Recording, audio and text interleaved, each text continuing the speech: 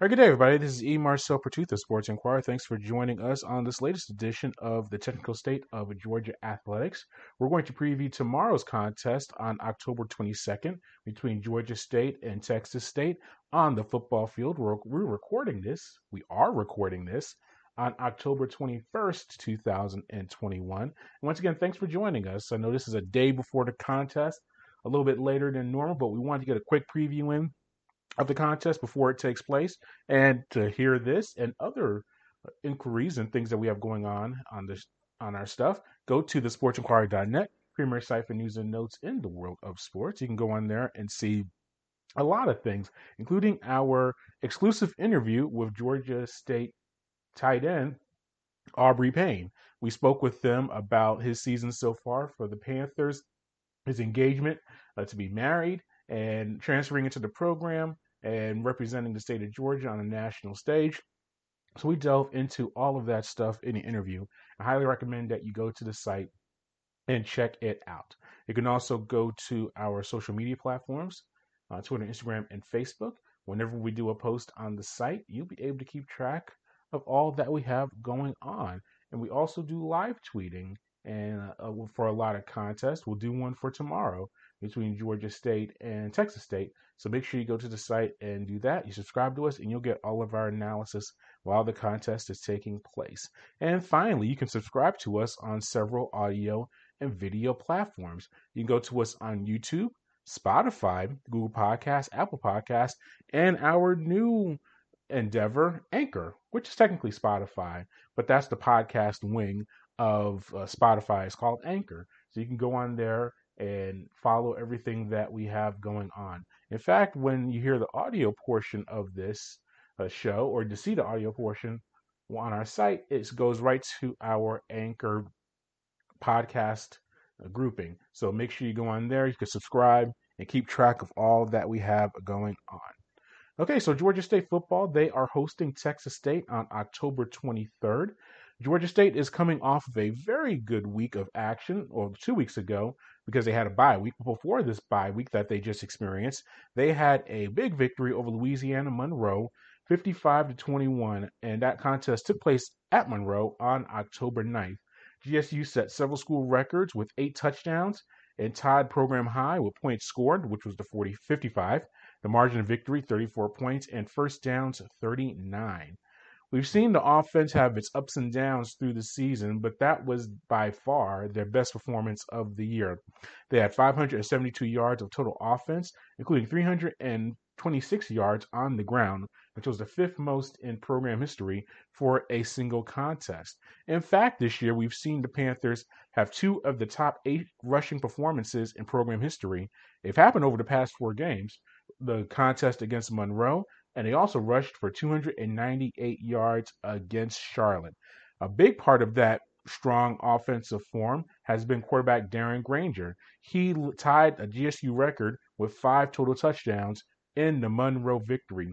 He threw for 230 yards, rushed for 84 yards, and had 2 touchdown passes each to tight end Aubrey Payne. As I mentioned, go to the site and you can hear his breakdown of that contest, as well as wide receiver Jasiris Credo. So he also had 2 TD catches from Granger, and Granger had a 1-yard TD run himself. In the last 4 starts of the season for Granger, he has thrown 9 touchdown passes. We were able to speak with head coach Sean Elliott about Granger's progression through the past few weeks of play. Yeah, well, I don't think you talk to them about the next step. I think it just gradually happens. I mean, you don't want to push the envelope on anything. I think our message to him is let's do things that you're comfortable with doing, and whether it's in the throw game or in a run game. But we don't want to stress anyone out. We don't want to stress our offensive line out or whoever it might be, whether it's a back with too much, putting too much on their shoulders. So we're just going to let him figure it out. He's going to gradually grow, and a lot of things are going to become a lot easier for him as he, I guess, develops in these more game-like situations that he encounters. Like you just said, it's just his 11th game, so it's not like he's got 30 games up under his belt and has been doing this for several years now, and it's a new offense. But I think he's going to he's going to be fine. Like I said, we're going to give him the things that he's very comfortable in doing. And I think you're going to see him grow dramatically over the next 6 contests or this week. I think every time he has an opportunity to go out and practice and play, he is going to get better. And a big part of that victory against Monroe also was the defense. Safety Jalen Tate forced a fumble that was recovered by Javon Dennis in the contest. All us also had big defensive highlights from sophomore safety Antavius Lane. He had his 5th career interception. Blake Carroll had 8 tackles, 1 tackle for loss. And defensive end Jeffrey Clark, he had 2 tackles for loss, including a sack. We've seen the Panthers defense not be able to create turnovers throughout the season, but against Monroe, they intercepted a pass, forced 3 fumbles, and recovered 1 of them in the victory. And we also spoke with Coach Elliott once again about the team forcing turnovers and taking advantage of those opportunities. Yeah, it would be nice. It would be really nice. We get a safety there in the end zone, have a holding penalty against ULM. We get the interception and get a foul on that one as well, and then we get another one later on that was not taken. So yeah, we're looking for turnovers. I think turnovers is such a key to any football game.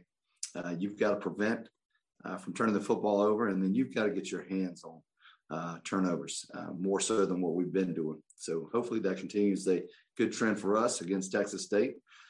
Maybe they can throw it up to us. Maybe we can make some nice breaks and get in front of a few.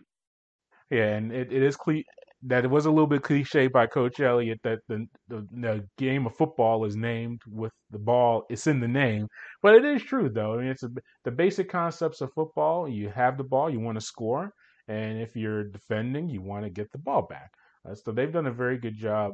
Especially, they did a good job against Monroe in doing that. So as I mentioned, Georgia State is coming off of the bye week, and a lot of coaches have different approaches to bye week. Some like to send the team away for an entire week. It's like, I don't want to see you. Get rest, get rehab, see your family. Some continue to have practices all throughout the bye week. I asked Coach Elliott about what his plan, how the team handled this past bye week heading into Texas State. And we handle it just like everything else. We went out and prepared Tuesday, Wednesday, and Thursday for Texas State. Had a little couple scenarios that we went good versus good in practice. We didn't stay out there for 2.5 hours and beat them down. We tried to, do the things that we thought necessary to get our football team better, and then got off the field. No, we didn't. We don't go back, and I'm not self-scouting this and self-scouting that because, what may have worked against North Carolina or Auburn or whoever in Charlotte, it may not work against Texas State or Troy or Georgia Southern or whoever it may be. We just try to get our fundamentals a little bit better and honed in, and try to continue building on what we finished against ULM. And that's a little bit of momentum, playing both well offensively, defensively, and then, of course, special teams.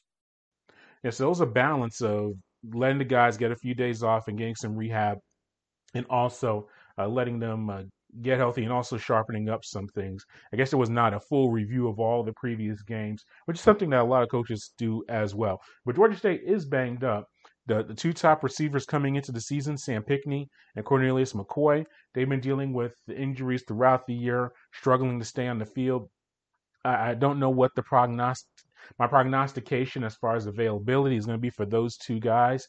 But having a week off should at least give them a better shot of playing in the contest. And they're going to have all of their weapons ready against a Texas State team that is also 2-4 on the season and 1-1 in the Sun Belt. Both teams share the same record, but Texas State is coming off of a 31-28 home loss to Troy in their Sun Belt contest on October 16th.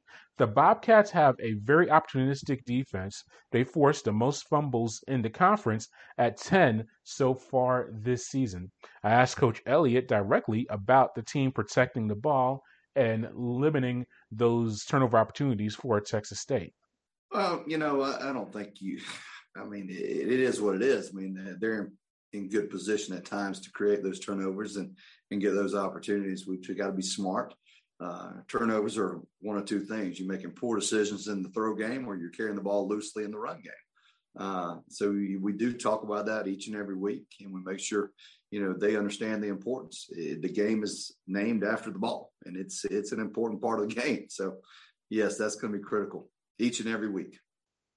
And so it's not like a coach will have a sit down meeting with the team and is like, okay, this team really turns the ball over or forces a lot of turnovers. We have to protect the ball this week as opposed to other weeks. But it was worth asking because it is a team that on paper does not have the best defense, but they do force turnovers, and that could be an issue for any team.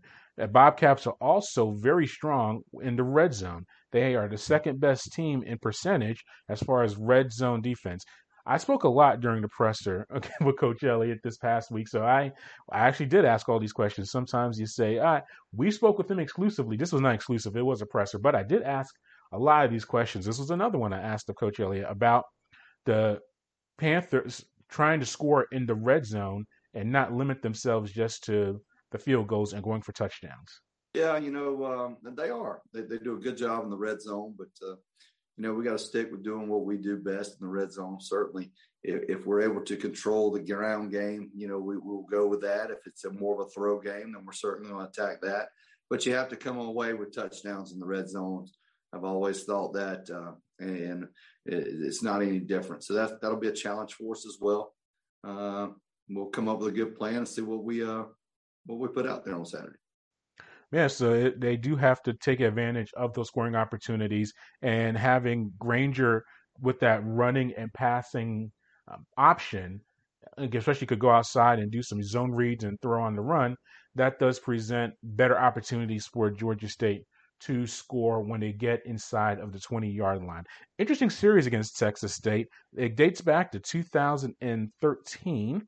Yes, 2013 is when they first played, and the Panthers won the three straight contests between the two teams from 2015 to 2017. But Texas State has won the last two contests in 2018 and 2019. They did not play last season just due to the way the schedule was set up. But their last contest between the two teams was very memorable. If you remember back in 2019, it ended up being the longest contest to date in Georgia State history, as the Panthers fell 37-34 in triple overtime in San Marcos.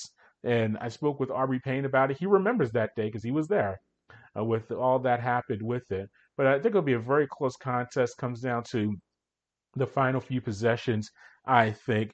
It's just very tough to read Georgia State coming off of the bye. They had their best performance against Monroe. A little bit of a step up against Texas State, but you can say, well, Monroe just beat Liberty, who was regarded as a potential top 25 team in the nation last week. So Georgia State beats a Monroe team that was able to get a victory over Liberty. So that victory against Monroe does look a little bit better. But we'll see what happens with Texas State tomorrow at the GSU Stadium, or Center Park Stadium. I'll give it the proper name with the sponsorship. But that concludes this edition of the Technical State of Georgia Athletics. Thanks for listening to our show. As always, go to thesportsinquirer.net, premier site for news and notes in the world of sports. You can also go to our social media platforms on Twitter, Instagram, and Facebook. And finally, subscribe to our audio and video hosts, such as YouTube. Still go to SoundCloud. Eventually, there's some stuff going on with SoundCloud. Nothing on their end, but eventually stuff will be up on there. I know some of you go to SoundCloud for our content. We'll get content up there eventually, but still subscribe to it. That's not a problem. But it's at YouTube, SoundCloud, go to Spotify, and also Anchor, which is the subsidiary of Spotify, Google Podcast, and Apple Podcasts. Go to those sites and follow us, and you'll be able to keep track of all that we have going on. So once again, until next time, good fight, good night, and be safe.